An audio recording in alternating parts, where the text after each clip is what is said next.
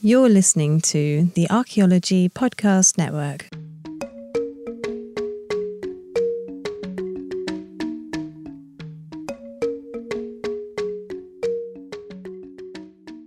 Welcome to episode 25 of a Life in Ruins podcast, where we investigate the careers of those living a life in ruins. I'm your host, Carlton Gover, and as always, I'm joined by my boys, Connor Johnin and David Inhow. Our guest tonight is Dr. William Taylor. He is a new professor in anthropology and museum science here at the University of Colorado Boulder. Dr. Taylor, thank you so much for being on today. How are you doing this evening? Hey, thanks for having me on. Doing all right. Awesome. So could you just give our guests a little background about who you are and what you're studying?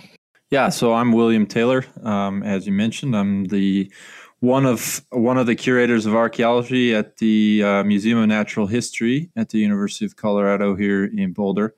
And I'm also assistant professor in the anthropology department.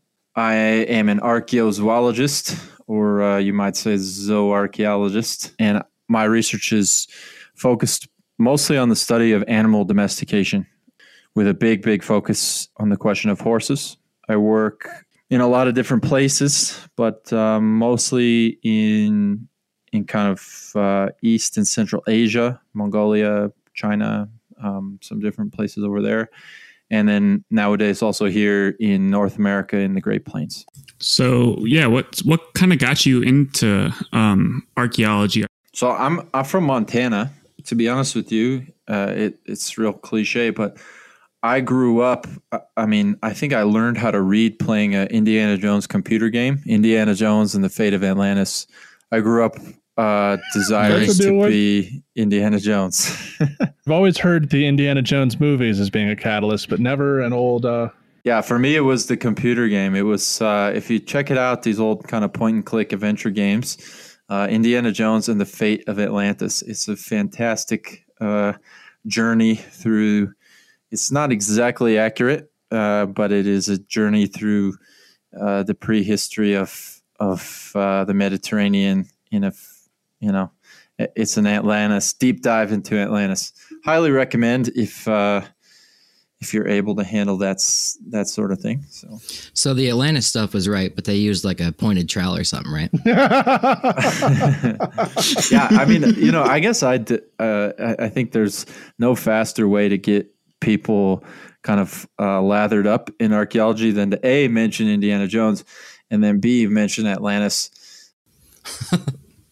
I guess I differ from most of my colleagues in thinking that these are both, generally awesome things that have their downsides. But I'm kind of a geek on both of those things. Well, good stuff, man. Yeah, you're in good company. So you went to undergrad at Carleton College, right? It's funny that you, of all people, would mispronounce the name. But I guess it's got an extra E compared to your name. Is it Carleton College? Like, really? It's not. Oh, yeah, it's just pronounced Carleton College. It's your namesake, bro, and you messed it up. Almost. I don't have E's in my name. But where is Carleton College? And does it have a big anthropology department? So Carleton College is in southeast Minnesota. It's a town called Northfield. And Northfield is... if it's known for anything, it's because that's where the Jesse James gang was defeated by the local citizenry in a failed robbery. And it's not a big town, and it's not a big school. I was able to study archaeology there, but we just had a really, really tiny cluster. There was one professor who was full-time in the kind of classics department, and then there was a visiting professor. And between the two of those, and they cobbled together some geologists and stuff who were kind of interested, and there was a little bit of an archaeology concentration, but it was kind of hanging on by a thread. But luckily, there were some really smart people there.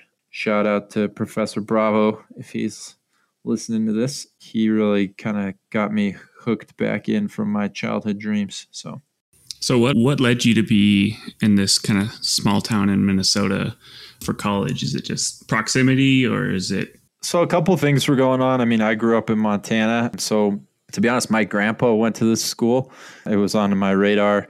I kind of went there for football as well as academics. I wanted to go somewhere where I had a decent shot at doing both of those things kind of the way that I wanted to. So there was a family connection, and football played a part in that too. What, you played football in college? I did, yeah. What position did you play? I was an offensive lineman, so I played guard and then tackle. Really? Wait, like how tall are you?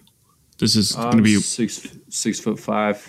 Oh, okay, that makes a lot more sense. No, I've only seen pictures of you on Instagram, so I was like, I was a little heavier back then. I've dropped 60 pounds or so since then. Oh, what were you? Wow. What were you, Carlton? You were a lineman? I was a tight end. Thank you. I was like a half lineman, half receiver, a suicide receiver, if you will. I sat on the bench in baseball.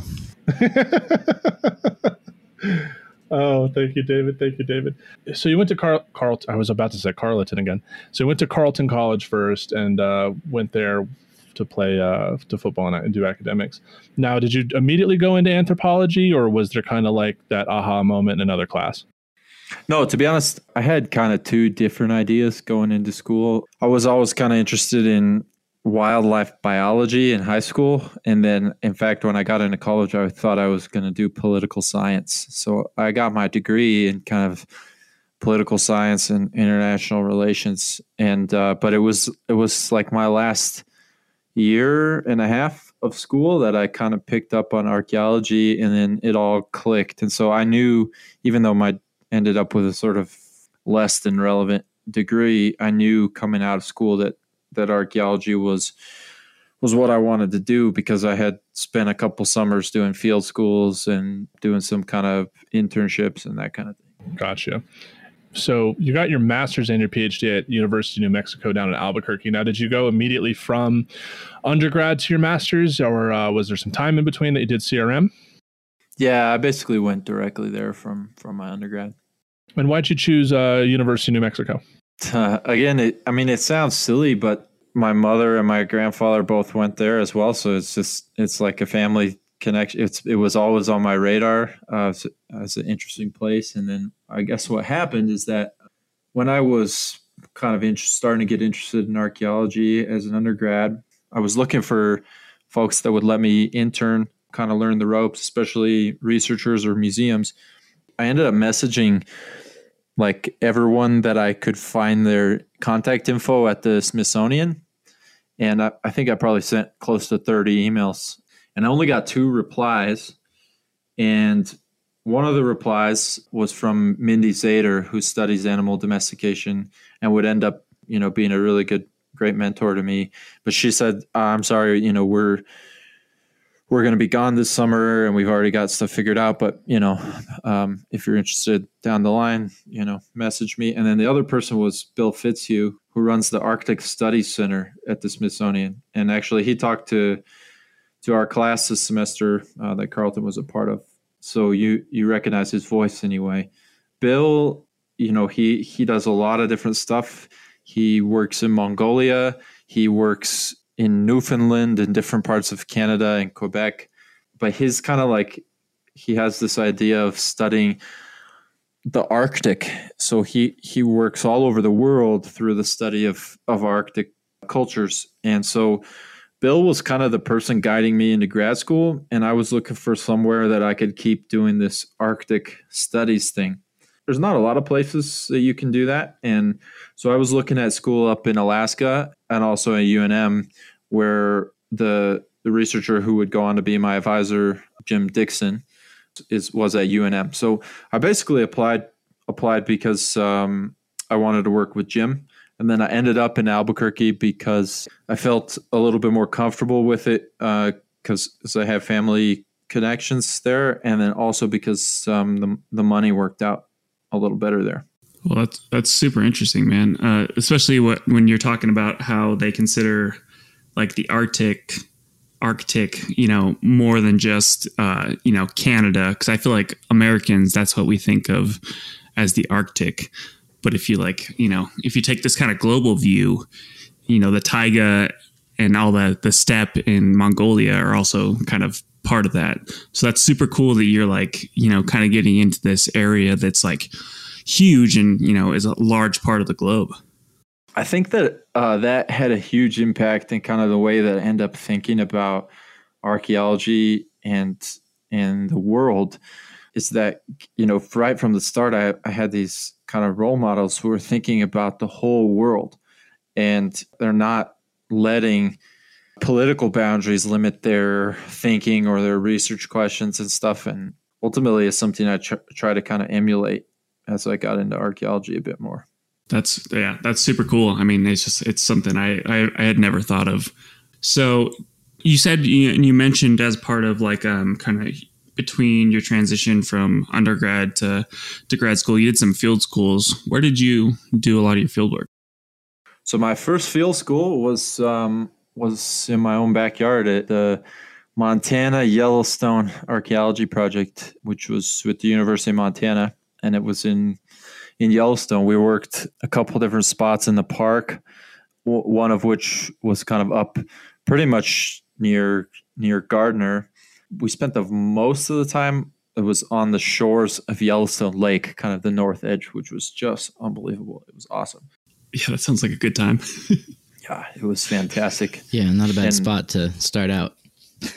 Yeah, I mean, kind of a weird experience because I've been to Yellowstone a bunch, but I guess probably because my folks knew about the tourism situation. We never went in the summer, really. We went like in the fall and the winter. And so it's like this crazy juxtaposition is that you're there for work and you're in one of the least, developed places in the US, but you're staying at a campground with just hundreds of tourists and some of the most clueless, unbelievable people that you can imagine. I mean, the guy next to my tent got gored by a buffalo in the campground while we were staying there. Oh my God.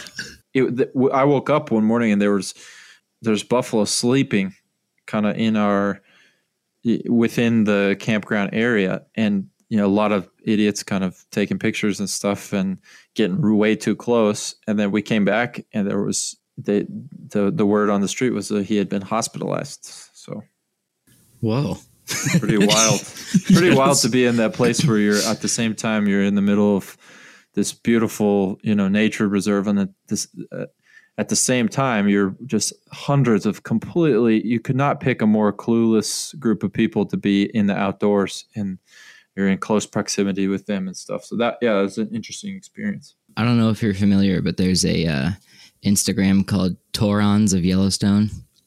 And no, it's just I haven't seen it. It's a compilation of just videos of people being complete idiots at Yellowstone and like other national parks, but it's a lot of buffalo. It's pretty good. There's also like a book that's what is it called?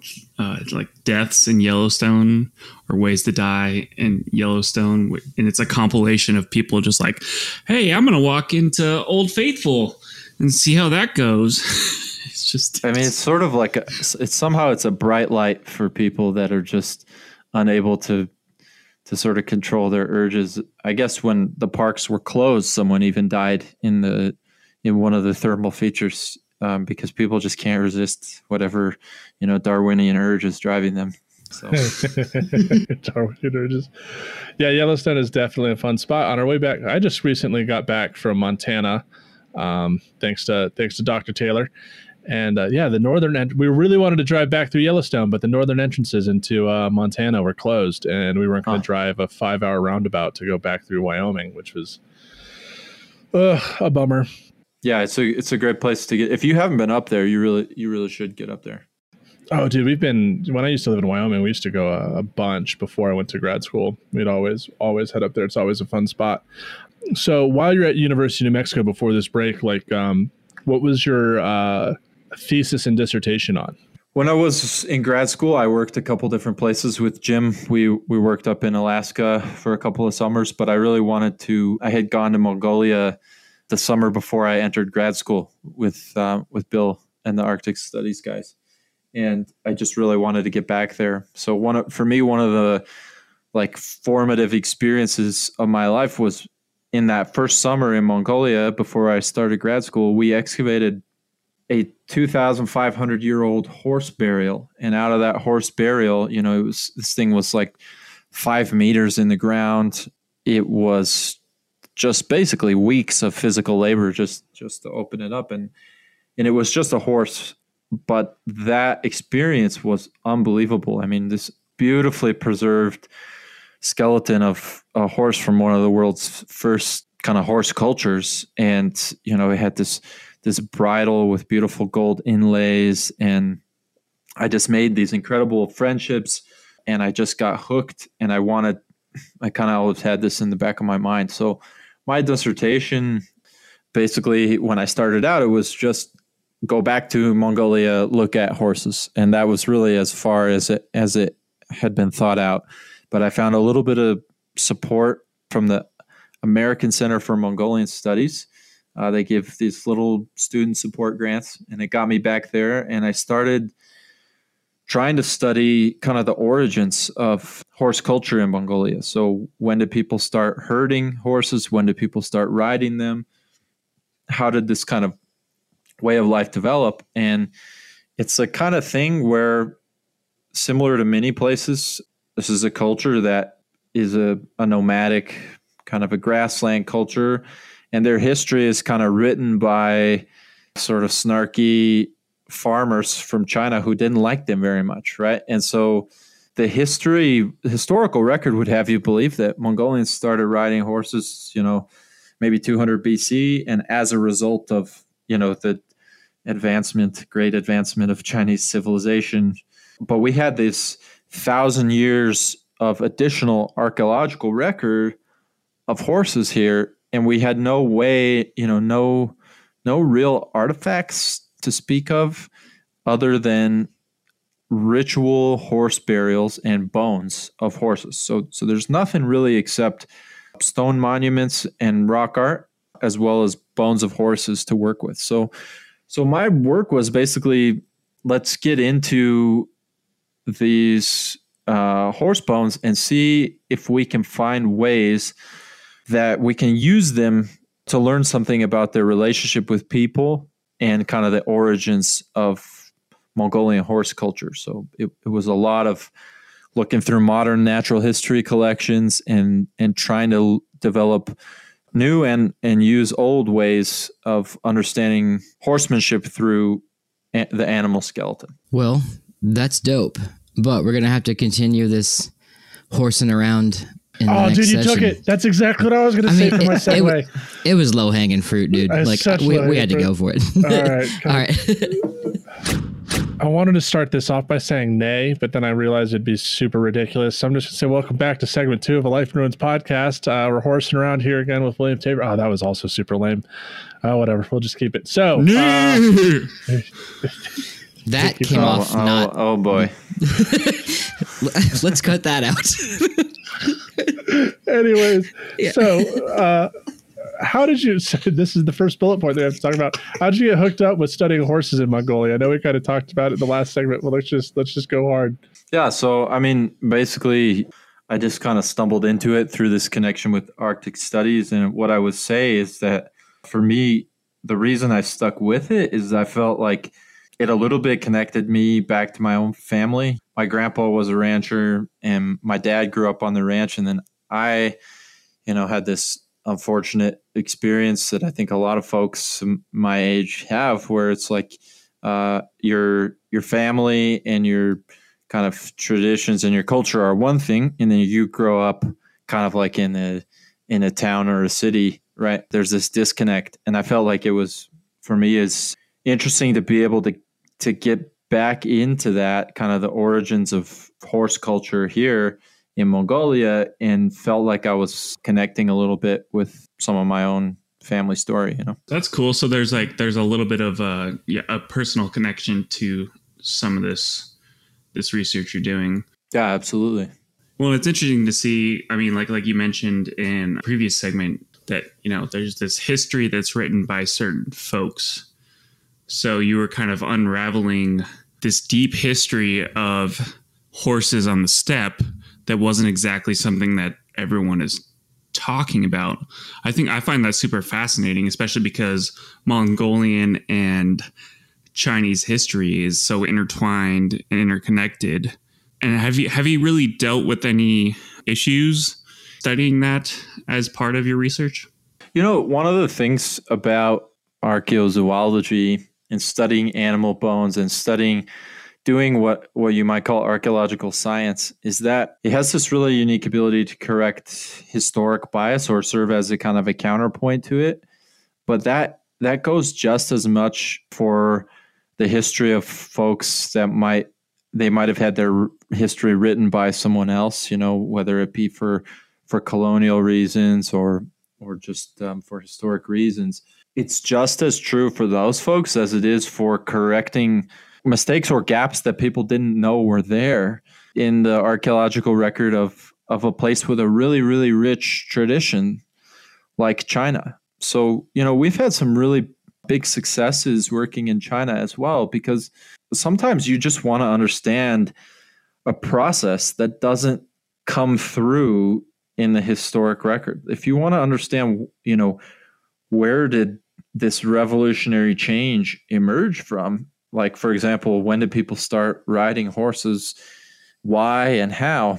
Not every step of that change is going to be you typically in the historic records, you might get the last little snippets of that change, whereas maybe somebody writes down what happened and why they made their choices. But for the most part, to study big level processes, they're often beyond humans' conscious awareness, right? And that's true, just as true in 2020 as it was in the past. So I think it's really cool to be able to use kind of zooarchaeology as an additional tool that pairs nicely with historic information and also tends to counteract some of its excesses, I guess you could say. Well, that's cool because, a lot of sites that we get in certain places are zooarchaeological remains, and we have to kind of connect them back to humans in a way that, makes sense and is scientifically tested. So it's cool to see that used in other countries as well, at least to kind of tell the stories of, people in the past. Yeah, I think it's really important. I mean, the problem is that, you can't really draw easy lines between, country borders are relatively meaningless in terms of understanding our common history. And so, yeah, I think it's important that folks all over the world end up getting to do that kind of thing. Totally irrelevant, but one of my favorite memes to come out of some of the build the wall down in the south, because we're only thinking about Mongolia and China, was the meme that was like walls work, and then it's a picture of Genghis Khan and it just says laughs in Mongolian. So I'm going to use this as a teaching moment here.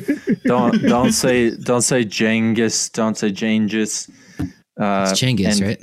So the American English pronunciation would normally be Genghis, but that is. So if you want to be proper Mongolian, you would say Chinggis. Chinggis. Okay. Nice. Awesome. And Genghis Han with a soft kind of H sound. Yeah, feel free to make this whole podcast a teaching moment for Carlton. That's okay.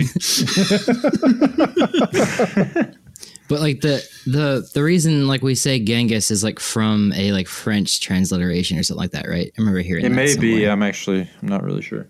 Okay. I mean, I think I learned that on like History Channel, so it's probably nonsense. But if Carlton, if you end up coming to Mongolia, you'll get all this stuff down.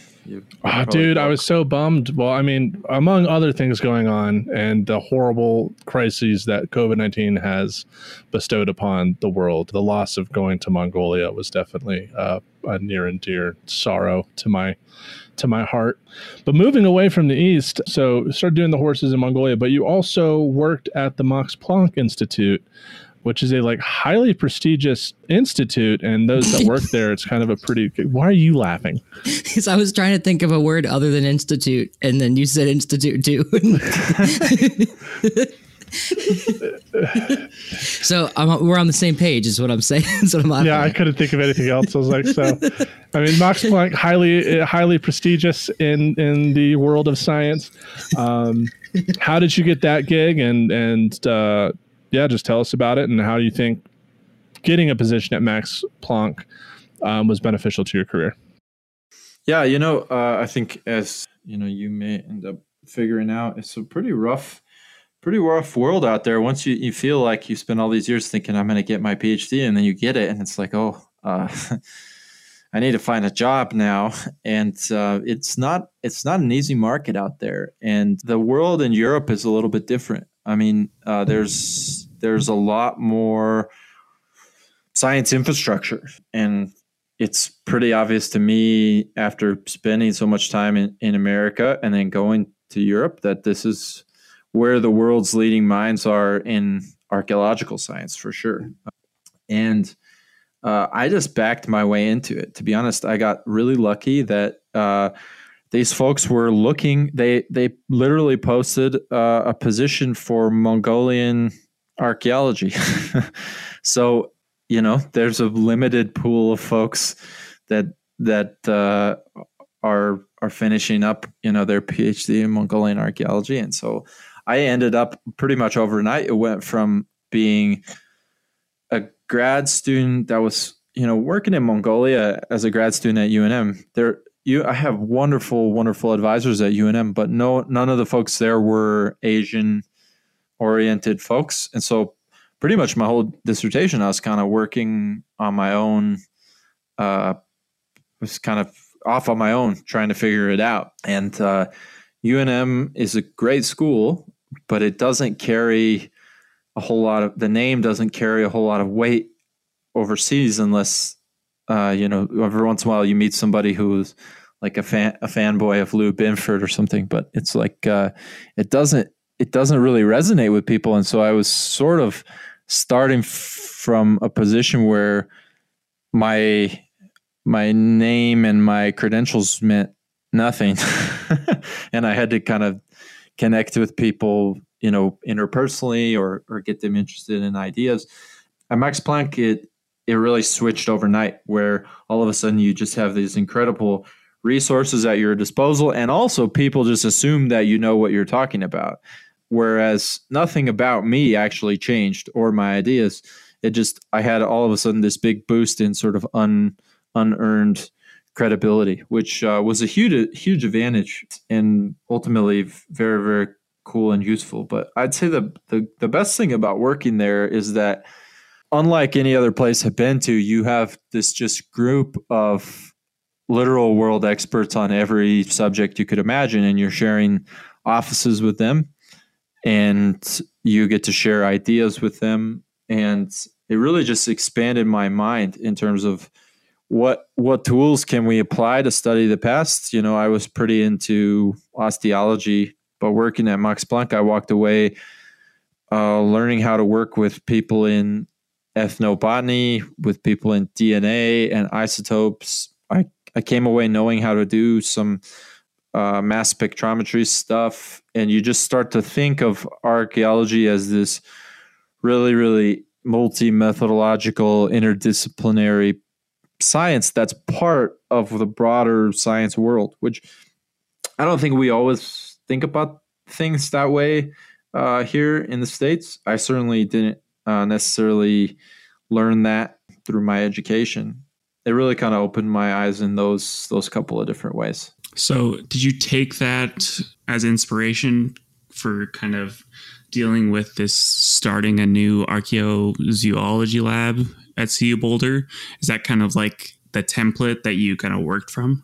The template that I've worked from, to be honest, draws mostly on my other kind of key advisor, Emily Jones at UNM, who set up an archaeozoology lab from scratch while I was her student. And so I got to watch her do this, and I really try to emulate her approach in most of the things that I'm doing. But what I would say is that in terms of how I hope that our lab ends up, I would like it to be much more capable of hard science than your average Zoarc lab would be. But I also wanted to keep what makes American archaeology special, which is a focus on teaching, a focus on personal relationships, a focus on holistic understanding of archaeology as a part of anthro. There's a lot of things. There's European science on its own has a lot of things that don't need to be emulated or copied either, right? So I hope that eventually we can find a middle ground, something that's combining the best of both worlds. I think that's a great idea. I've seen the facility you guys have there, so it'd be. I really like that campus. It'd be a really cool situation to have at Boulder. But yeah, it's a tough battle to make a new facility. As Carlton's well aware, the first problem is space, and we work in a building that's 100 years old, and so it'll be a journey to get us up and running. It'll be a multi-year adventure, but. Yeah, and for those listening, Dr. Taylor's Archaeozoology Lab has an Instagram. It's at CU Archaeozoology, and he posts things on there to see what's going on. But as Dr. Taylor's alluded to, this past semester, spring 2020, I was his research assistant helping him this lab, and not only is there a focus on getting collections, which comes from even we've had Devin Pettigrew on the podcast before, and we did the goat experiment, which we talked about, and I'm hoping it doesn't make me gag. It's making me gag again, but we got the goat, and that's going to Will's lab, and we've also ordered a number of specimens, and how hard it is to find dead goat. Dead goat. You got a pretty weak stomach there, bud, don't you? It's just how bad it smelled. With the bison we just did, not a problem. Totally fine. Even 2 days of the hide sitting in its blood in a cooler, not a problem. But that marinated goat was just something special. And on that note, Carlton just killed the segment he killed that goat and puked up afterwards. And then we'll meet you on the other side of episode 25 with Dr. William Taylor. And we are back with segment 3 of a Life in Ruins podcast, episode 25. So, Dr. Taylor, you did a lot of your research out there in Mongolia and China. And how is that translated into researching horses in the New World here in the American West? Well, as I kind of hinted at, my first archaeology experience was here. A lot of my work and my whole life, it's centered in the American West, in places like Montana, Wyoming, New Mexico, and now Colorado. So for me, always the most important piece of understanding the history of humans and horses was always to kind of bring this question home a bit. It's not the kind of question that has often been asked from a archaeozoological perspective because, by the time we have European colonists in North America, it's considered to be history, right? And so it's almost as if until, recent decades that the whole discipline of archaeology is sort of excluded from these particular data sets. And even when material related to the early history, or I'm not sure whether you want to call it history or prehistory, the earliest connections between people and horses, when it's emerged in the archaeological record, it hasn't really been a focus academically, other than kind of to say, here's some horses. But what we've learned in working in Mongolia, working in East Asia and different parts of the world, is that there are whole classes of information that you can learn through the study of animal bones that no historical document is going to give you, right? And so our hope was that by trying to apply some of these tools, which were sort of, the sword was sharpened on the archaeological record of Mongolia and stuff where there's nothing else to work with. But the sword is still sharp, and we can apply it to questions here where we by no means through historical documents know everything there is to know about the introduction of horses or the way that it transformed indigenous societies in this part of the world. And in fact, I think a lot of folks would tell you right off the bat that those historical documents are carrying with them a whole host of kind of implicit biases or explicit biases. They're useful and they're interesting, but they're more of a reflection of the European societies that they came from than they are a direct barometer of when, why, and how horses were adopted, integrated into indigenous societies. And so basically, since the last couple of years, starting at Max Planck and then here at Boulder, we've been trying to take these tools, which are designed for a totally different purpose, right? And to see what we can, if applying them here, will sort of reshape the way that we think about this question, which has traditionally been part of history rather than archaeology. That's super interesting to hear, to see. Just for our listeners, horses didn't exist in North America prior to, they weren't adapted to humans or worked with humans until Europeans came here, right? Is that correct? So the history of horses in this continent is really interesting. Horses as a equus, as a kind of a genus, as a taxon, a category of animal, evolved in North America. So it is a grassland animal that evolved in North America, and then with the onset of the Pleistocene, it dispersed into the old into Eurasia, into Africa, and it became things like zebras and asses and donkeys and horses. And there were horses which might look a lot like what you would recognize as a horse today, living here in North America when the first people arrived in the, sometime within the last 20,000 years. And the first, until about 10,000 years ago, horses were an important source of their important food source. People for early hunters in the Americas, North and South America, people made bone tools out of horse bones. People hunted them. They were significant, but they did not survive the kind of emergence of Holocene climates. And best guess is that they went extinct in most places, probably about 10,000 years ago. They may have lasted quite a bit longer than that up in the high Arctic. But nonetheless, they were off of this continent until the Vikings arrived. And the Vikings did not, as far as we can tell, introduce them anywhere except, Iceland, Greenland. So. Oh, they did. I didn't know that. But they didn't. Horses did not make it onto sort of mainland North America in an established way until the 16th century. Sure. Well, it's super interesting because I talk to a lot of people who are non-archaeologists or paleo folks, and they've always assumed that horses have been here, but they've basically their introduction into North America is it due to the Spanish? Is it due to, it's like in the 1600s when they really kind of proliferate outside of and take over these landscapes in North America?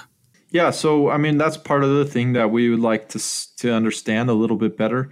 So this project, this NSF project that we're going to be starting here this year, we're going to try to combine things like radiocarbon dating with historical records, ethnohistory, and DNA. So part of the idea is to trace the sources of particular populations and how they spread into different parts of the high plains and that sort of thing. But in general, what you said is pretty much right. Probably it was the Spanish that most significantly introduced them into the Western U.S.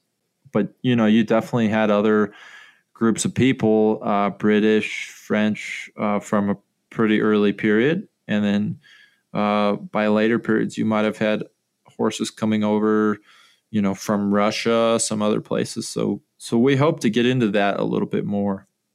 Another aspect of your research is using the indigenous oral traditions, right? Like matching all these things up as legitimate sources of knowledge to kind of redefine the whole premise that the Pueblo Revolt was the major catalyst for horse introduction. Yeah, so that's one of the ideas out there that's been a kind of in the historical documents for a long time. And it's not fully just pure European bias, right? There's some legitimacy to the idea that, when Spanish were expelled from New Mexico, right, that this was a major catalyst for the spread of horses. I mean, it makes sense logically, but it also, if you think about it, is an extremely attractive idea for those of us white Europeans who want to feel, we feel that domestic animals are sort of our thing, and it's kind of like, when the cat's away, the mice play kind of an idea.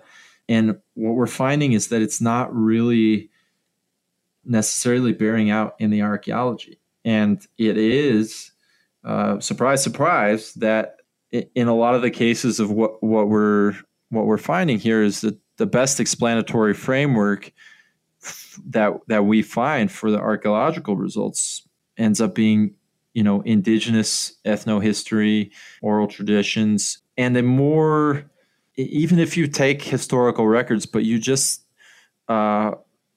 take a more optimistic view or a more constrained, not taking everything literally, but trying to think along the lines of prioritizing, okay, what was the social fabric of this part of the world at this time, and thinking about the implications that might have for, exchange between people or this kind of thing. And the people, this is not my area of expertise, but there are a lot of scholars that have put time and energy into this. And those people, in my opinion, the folks that have spent the more time diving into the ethnohistory and taking indigenous ideas seriously seem to be producing answers that are closer to the truth. And so our project is trying to explicitly integrate that kind of information into our research. So we have partners at UNM and the University of Oklahoma who are really good at this kind of research and are, through this grant, hiring folks to explicitly dive into these kind of records and see what the story they might tell is and how it might differ from a purely kind of historical records approach. Yeah, I mean, A, that's awesome, and B, just kind of like talking about other methods in which horses got around other than the Pueblo revolts is, the Spanish. If anyone that has been on the Great Plains knows it is easy to get lost and horses wander off, and the Spanish had several expeditions outside of the Southwest into the Great Plains, and all the times they did, there was one, I think, in the late 1600s where they came across a Wichita village who are linguistic cousins and cultural cousins of the Pawnee and got annihilated. And then there was another one in 1720. It's actually, we're about to hit the 300th anniversary of the Spanish did another expedition to try to claim the Great Plains, and the Pawnee and Osage wiped out that expedition. And all these things were documented on bison hides. And, when there's battles and, of course, people moving long distances, it's easy to, kind of lose horses. So it wouldn't be totally out of the realm that they kind of wandered aimlessly for a bit, as horses do. So the thing is, even if you're just taking historical records only, right, and we look at this a little bit, there is all kinds of historical evidence to suggest that by the early 1600s, Spanish were losing horses to raids by various indigenous groups. Apache people show up a lot, but also Utes, Navajo. And so there's a clear paper trail here for horses getting out of Spanish control very, very fast after Spanish were permanently in the Southwest. What there isn't a great paper trail for is what happened next, right? And but we know right by early 1680s, French folks were reporting horses along the Missouri. The Pueblo Revolt idea it's not wrong in the sense that I'm sure that the Pueblo Revolt had an effect on the spread of horses, but it's not really justified as the starting point, even if you just take a purely history-based approach. People think of Plains Indians as horsemen based for such a long period of time. At least that's, how we understand the the historical record. But Plains Indians, are more recent adopters of that. And like Carlton, how do you feel about this kind of portrayal of Plains Indians as a horse culture, even though they're just more recent adoptants of that? So some background, even before I met Dr. Taylor, because I work with my tribe a lot, that Dr. Taylor had been in contact with the Pawnee Nation Tipo, Matt Reed, who also listens to this podcast. Shout out, Matt. Hey, Matt. But honestly, I don't, my research focus is pre-European contact. So, I'm mostly looking at, ethnogenesis. And it wasn't until Dr. Taylor came along and kind of took me under his wing that I start learning more about historic stuff. And like, rightly so, Dr. Taylor stressed the importance of understanding the impact of horses and colonialism and how you can see these changes. So that's when I started taking an interest. But, I had always, believed, it was, the Pueblo revolts. And I really hadn't looked too much into the historical record. And it was really Dr. Taylor showing me some of these resources, saying like, hey, no, this is probably definitely a major aspect of the dispersal, but in terms of the first dispersal, not right. And, Dr. Taylor, said like there are oral traditions of indigenous people that talk about having plains at these times. And that really opened my eyes. So it's really Dr. Taylor who really showed me kind of a lot of the truth behind a lot of some of these theories in horse dispersal. Because, horses changed plains society just as much. I mean, even, before Europeans really showed up, I mean, horses were a major change. You went from, in terms of like warfare, how warfare is conducted. I mean, without horses, you really don't get plains nomads. Without horses, there's not a resource that allows for like Cheyennes and Lakotas to just wander aimlessly on the plains. Not aimlessly, that was rude, but, to do that. So it was a huge cultural transition because of horses and what horses allowed people to do. I mean, if you study plains warfare, it really goes from group based, and with horses, you're talking about more raids further distance. It's honestly the best thing I can bring it up to. It's like the introduction of horses into the Plains Indian societies was like the invention of the airplane for the world. Like it changed so much about warfare and society and closing distances. Wow. And it was just critical. I think one thing it's important to clarify too is that this work, while you're right that it is clear from this work that like horses were introduced into the continent.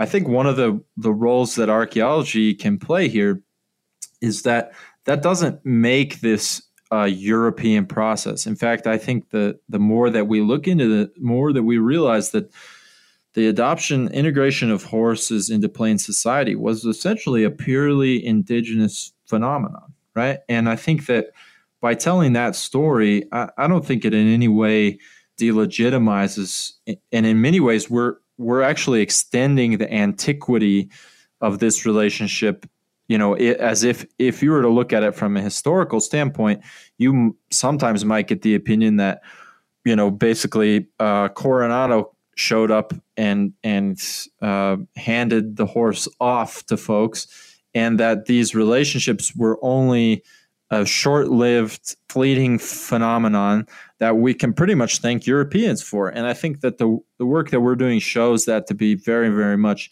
not true, and kind of restoring the legitimacy and the antiquity in the eyes of, this is not going to be news to indigenous folks, but it may be news to other audiences that are relying on different sources of information. So I think that's one opportunity that we have with the work. Well, yeah, we're super excited to hear how this project goes with you, Will.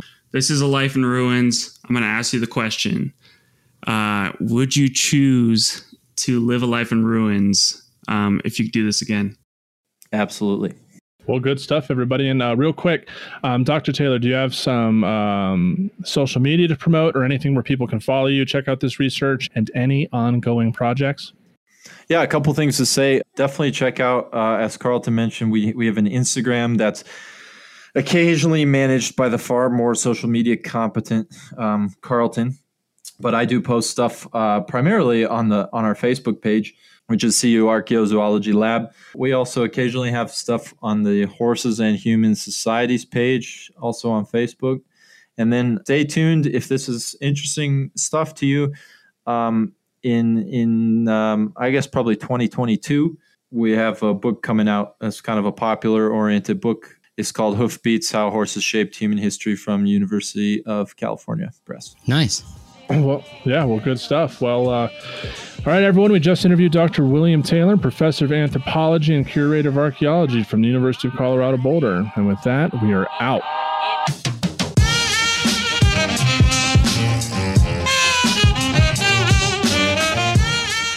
Thanks for listening to A Life in Ruins podcast. You can follow us on Instagram and Facebook at A Life in Ruins Podcast, and you can also email us at alifeinruinspodcast@gmail.com. And remember, make sure to bring your archaeologists in from the cold and feed them beer. Hey, gents, what do you call a happy cowboy? Oh, no. A jolly rancher. Oh, boy. Whoa. Incendiary. You have it. Yeah.